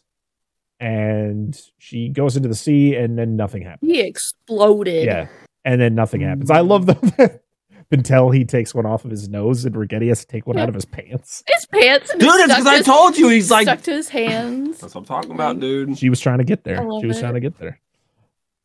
So of course, because they don't think anything is going to happen, like she's not going to help. Elizabeth gives a whole speech to try to rile everybody up, and this is when we get like. Hoist your colors. So all the pirates, they hoist their pirate flags. Elizabeth gives us this rallying speech. Yeah, yep. And we get the song playing behind it, the instrumental. And all the flags are based on flags of real world pirates. Yep. Which is so cool. They sure are. So this is when you get it starts to rain, and Jones knows immediately that Calypso was set free. And another fucking amazingly shot scene of him just like looking up, and he's like, he sees the clouds come over, and he's like, Calypso. And then the rain starts to hit him, and he just gets so fucking mad that he runs up to the controls of the ship. And I love where the guy, this is when the Maelstrom forms, and he's like gonna go straight in. He's like, she's not gonna hurt me. She wouldn't harm me. We're going in. And the lackey there, Beckett's lackey, is like, are you crazy? And he's like, what? Are you afraid to get a little wet? Barbossa takes control of the Pearl per Elizabeth and Will's kind of, they asked him to do it. Yeah, as he's looking at his hand again. Mm-hmm. The one that, yeah. Yep. So Jack escapes from his prison in the way that he was set free in the first one, where he's just like, oh yeah, there's some sort of whatever hinge it was, and he pops it off. And half barrel. Yep. Half barrel hinges. He's talking to himself. And guess what? He goes to get the chest, and guess who's there? The two guys from the first one. Yeah. I love these guys. I said in the first episode that these guys were in every one. I don't think they were in the last movie. I don't remember seeing them. But these are the same two from that scene in the first one where they. No, they are. Are they? They are. Yeah, they're outside of. It's got something to do with Beckett. Something he's doing, and they're dressed in his darker blue East India Trading Company outfits, like uniforms. Yeah, and you see him for just very briefly. It's like one or two shots, and that's it. So Jack takes the chest while they have a conversation about fish people. Do fish people have rights? That's the whole conversation, pretty much. No, I mean, that's fair. Yeah. Discrimination against merfolk, man. So we get Jack and Jones fighting. I love how Jack walks out and Jones is about to walk in somewhere. They just meet up and they're just like, there you are, Jack. So this is, but before this meetup, this is when we get the death scene of Beckett's lackey, which is so good because Jones purposely tackles him to the ground and then picks him up. And he's like going to choke him, but his fucking tentacles from his face crawl inside and literally just strangle him from the inside. And you get to see his face after they come out. It looks like he went about 17 rounds with Mike Tyson. Not a good look. Fuck, dude. But when you first see that first tentacle go in, I'm like, yeah. I remember seeing that for the first time going, holy shit, what is this series gone to, man? This is crazy. He's deep throating some tentacle there. Yeah, he is. Come out your nose. This is a scene that I'm kind of divisive on whether or not I think it's unnecessary or is it like just really cool, just the way this all goes down. When Will and Elizabeth are fighting on the deck of the Pearl and they, Will asks her to marry him, and then they all go through the whole ceremony thing, asking Barbossa to marry them, but they're fighting in the middle of everything. I'm a little busy. Yeah. Now? I feel it is. I get why they did it, I guess, but it feels unnecessary. Yeah, it seems like it goes on a little too long. Mm-hmm. Mm-hmm. So we get more of Jack and Jones fighting on the mast of the Dutchman. I love this. Jack's holding the chest. They're doing their thing. I'm like, how the fuck are they balancing on the mast? Especially Jack, because he's a human. He's just a regular guy. Jones is a supernatural being who could easily just do whatever the fuck he wants. Yeah. So they're fighting. We get the ceremony for Will and Elizabeth. We also get the fucking hermit crab guy. He gets the chest dropped on his head and then he falls overboard. And I'm like, no, not that Poor guy. That's all Angel. I was like, that fucking guy. He gets his head back and he just gets fucked. Yeah. So we then get having a good time. Yeah. So we then get a sword fight between Will and his dad. He's trying to get into his dad's head, like, hey, it's me. We still get the fight between Jack and Jones. I love that when they're fighting around the old Kraken fucking thing that like released the Kraken. Yes. He like goes through it. And then as he's like in the middle, Jack spins him around. But then when he stops, he's still right in front of him. Poor Jack. So then Elizabeth joins the fight between Jack and Jones, and Jones kind of knocks her out. And then it's the whole thing where Jack is too preoccupied with getting the chest that before Jones is about to kill Elizabeth, Will kind of reacts to it and he notices, oh, you guys are in love. Yeah. And actually before that though, I think Will stabs Jones, right? And he's just like, oh, you missed. You missed. You remember I'm a heartless heartless wench. And I was like, oh, that's a good one. But I like how he bends the blade so he can't take it out. Yeah, yeah. And the craziest thing is the whole time Davy Jones is using Will's sword to fight. Yep, yep. And so Will then gets stabbed by Jones in the heart. And he doesn't just stab him; he stabs him and twists. Oh, because Jack gets his attention though. He's got the heart in his hand, and he's going to stab it with his broken blade. The broken blade. He pulls earlier in the fight. He pulls it out, and he's like, "Oh shit!" Forgets it's broken. But yeah, he's threatening Jones. I love that Jones is like, "You're a wicked man, Jack Sparrow." I was like, coming from you. Yeah, that's what I thought. This is when you get to see, though, that beautiful whalebone peg leg of Davy Jones as he's just kicking the shit out of people. And so Jones stabs Will, and that kind of puts Jack in a situation because Jack was going to stab it himself because he wanted to be the captain. But then we get the whole thing where Bill kind of snaps out of it and he attacks Jones, which I thought was a pretty cool fight, even though he doesn't have any chance of beating him. He gets thrown around with the fact that like he stands up for Will, but then it distracts Jones enough where Jack gets over to Will, puts the knife in his hand and stabs Jones's heart. And I love when his heart is stabbed though, and his reaction, his little tentacles kind of like flinch, like, yeah, and he's like, oh. And then he's like, Calypso, and then falls. Well, I was gonna say, if you actually look, like when they show Will's body later where he got stabbed, it was way too high to be his heart. It's like in his left lung. Yeah. Which was still fucks somebody. I think it's one of those things where he stabs him and he fucking twists like he does. Oh yeah, times. He does. It's a shame he dies by his own weapon. It's the longer cut because they have to cut his heart out. That's later. No, that was later. This is when Jones stabs. That's a separate blade. When Jones, that's a separate thing. Yeah, I guess I didn't see this. Yeah. I didn't. But we missed the part where Davy Jones was actually scary, where he screams. Yeah, his tentacles. Oh yeah, Jack reacts. Yeah. Yeah. So I was like, that was one of the only times he was actually physically scary, not like just menacing in what he does, but actually like. I thought it was really cool. Yeah, because Jack screams like a little girl. Yeah, it's so funny. Runs away. Yep, but Jones is dead. He falls into the maelstrom. But because Will is dead and he stabbed Davy Jones's heart, he is now the captain of the Dutchman, and he has to get his own heart stabbed or cut out. So, but Jack and Elizabeth, they scram before that happens because the whole crew swarms them, and they do their thing. Yep, chanting the part of the ship, part of the crew. The Dutchman needs a captain. Yeah, and then it's Jack's father that actually does it with the blade that he gave him. Yeah, which is I think was pretty cool because he pulls it. He said, "I'm not going to hurt you," and then he stabs the ship or whatever into the railing, or into the railing. And that's when he kind of like snaps out of whatever phase or hazy was in there. But I mean, like Dan said, he was killed with his own blade. The blade that was supposed to go to Norrington in the first one. Yep.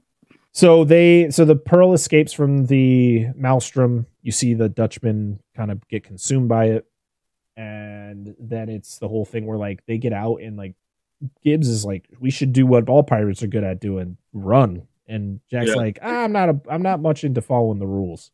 So their whole thing is they're just gonna go. And Beckett is like, I got this. He's like drinking tea and shit. Yeah. He's like, just destroy. Yeah. I said tea time on the deck of the boat. Yeah. Like that's odd. Like you don't normally have tea time outside. Yeah. Like he should be hiding in his office really or whatever. Windy and shit too. But this is when the Pearl's just standing there. It's just sitting in one spot, and they're just gonna come and pretty much destroy it. But then the Dutchman comes out. But the coolest thing about when the Dutchman reemerges is that it cleans itself up. It's shinier. It looks better. There's actually pieces of wood that fall off it. Yep. Of course, the whole crew turn back into humans. Yeah. And of course Beckett thinks that it's Jones. He's like, "Oh, well, I'm glad she's back." But then, nope.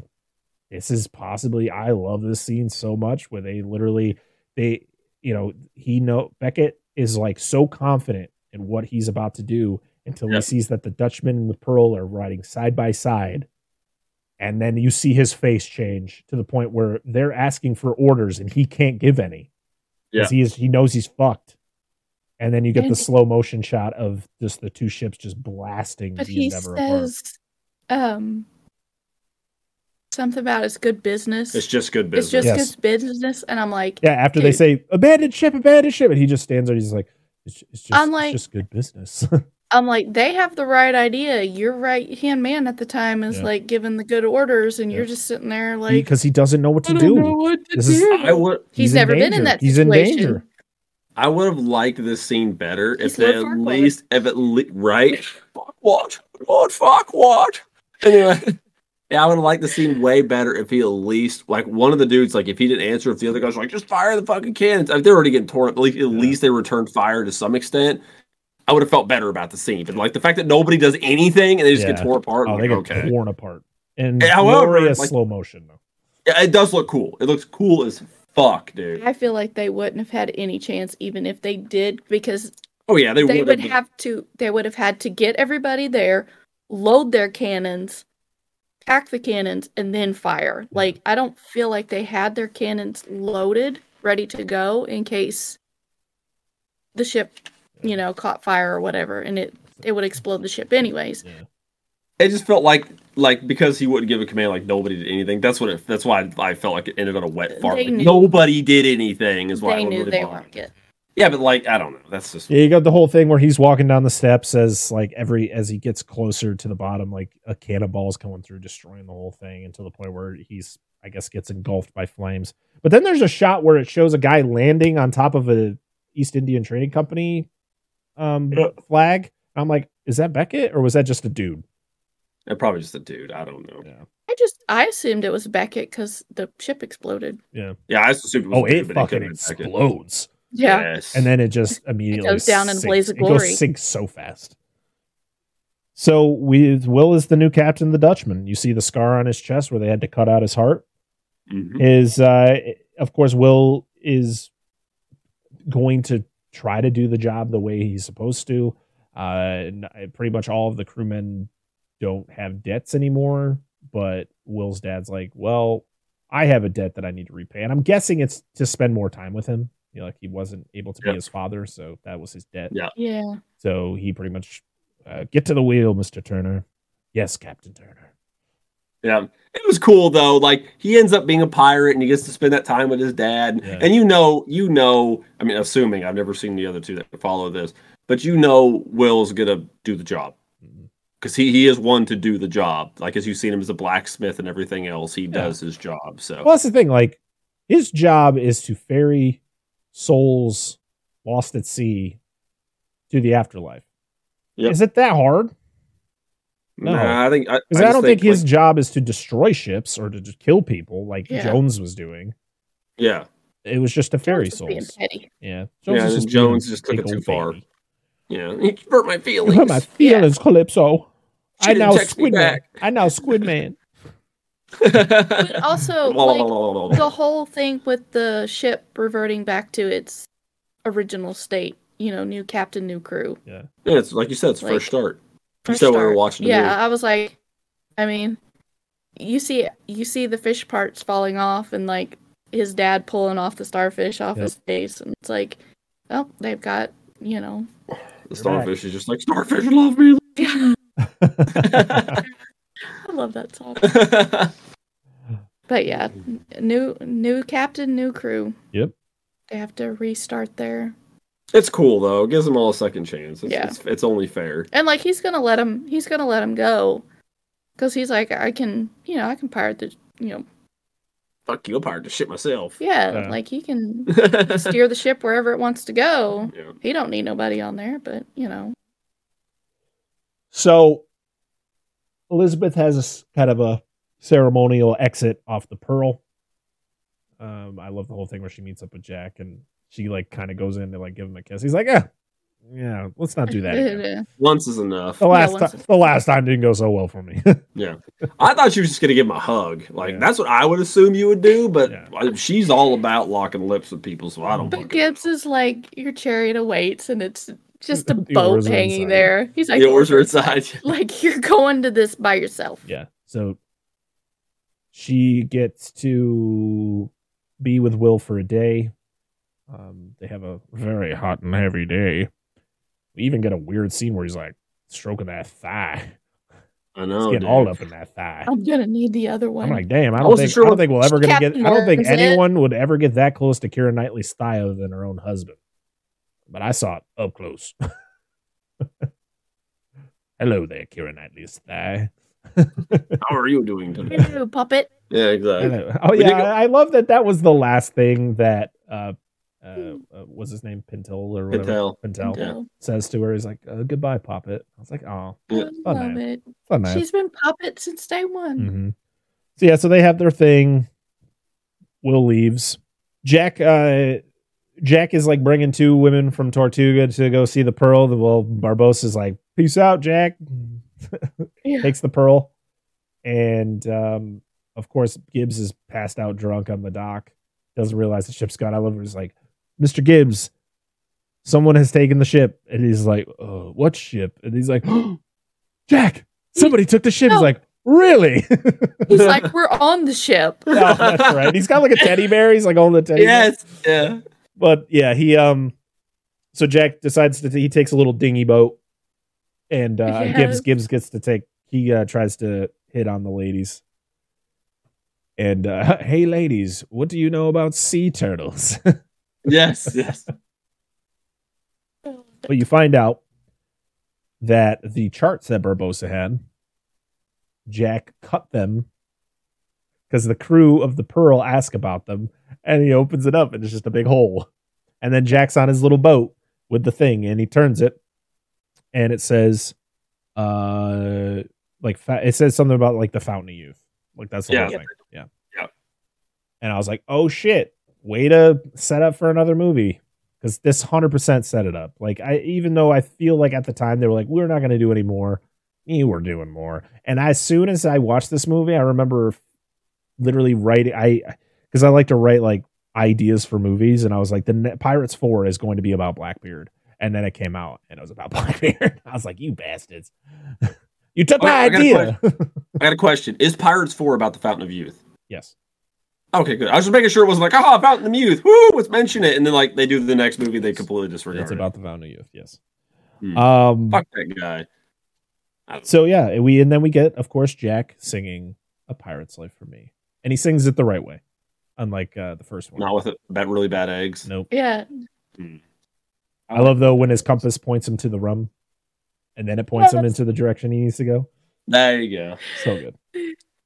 Because it points him in one direction, and he opens the rum, and he's like, you got me. You know me. Is there a post-credit scene? There is.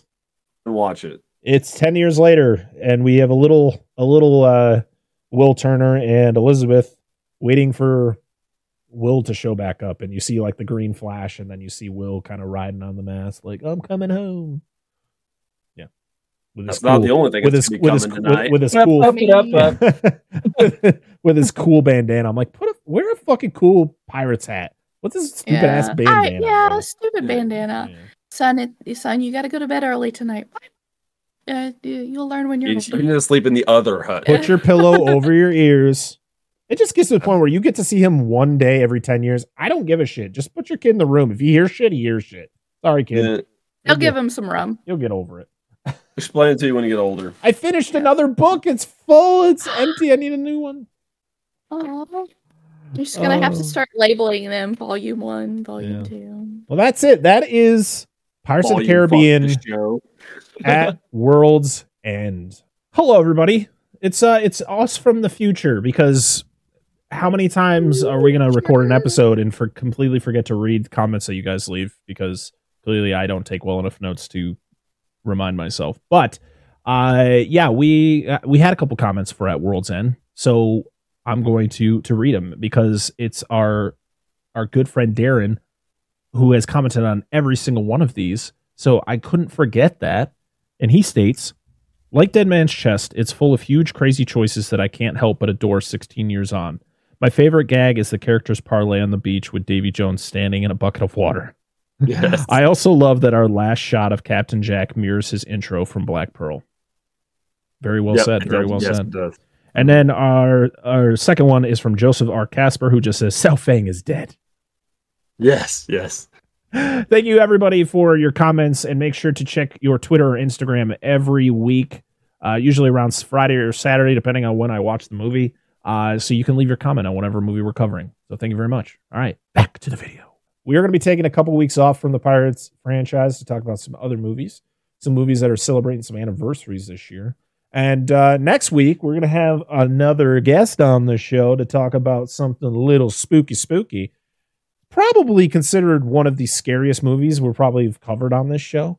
We're going to have Wyatt from Cinema Trip Reviews back on the show since his episode on Fear and Loathing in Las Vegas.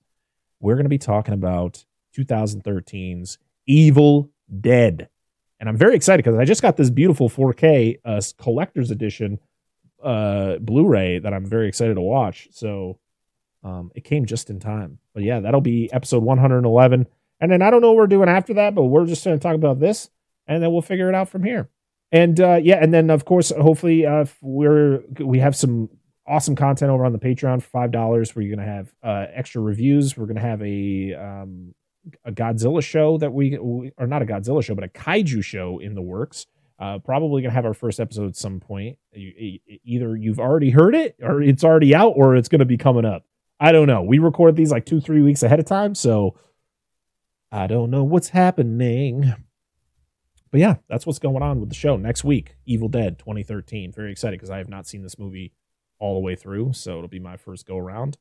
And I love the Evil Dead franchise, so I'm very excited to see how this stacks up to the original trilogy. So I've heard great things, and I saw Evil Dead Rise, so I'm expecting good things from that movie. But I'm very excited because it's definitely a movie with not a lot of comedic elements to it. So it's gonna be interesting to see how this episode goes. But I'm very excited to have Wyatt back. As you all know, I did an episode with him on Matrix Reloaded recently. So make sure to check that out over on his show. Make sure to check that out. But yeah, it's been fun talking about Pirates of the Caribbean the last 3 weeks, and we're gonna be back in a few weeks to jump into the fourth one.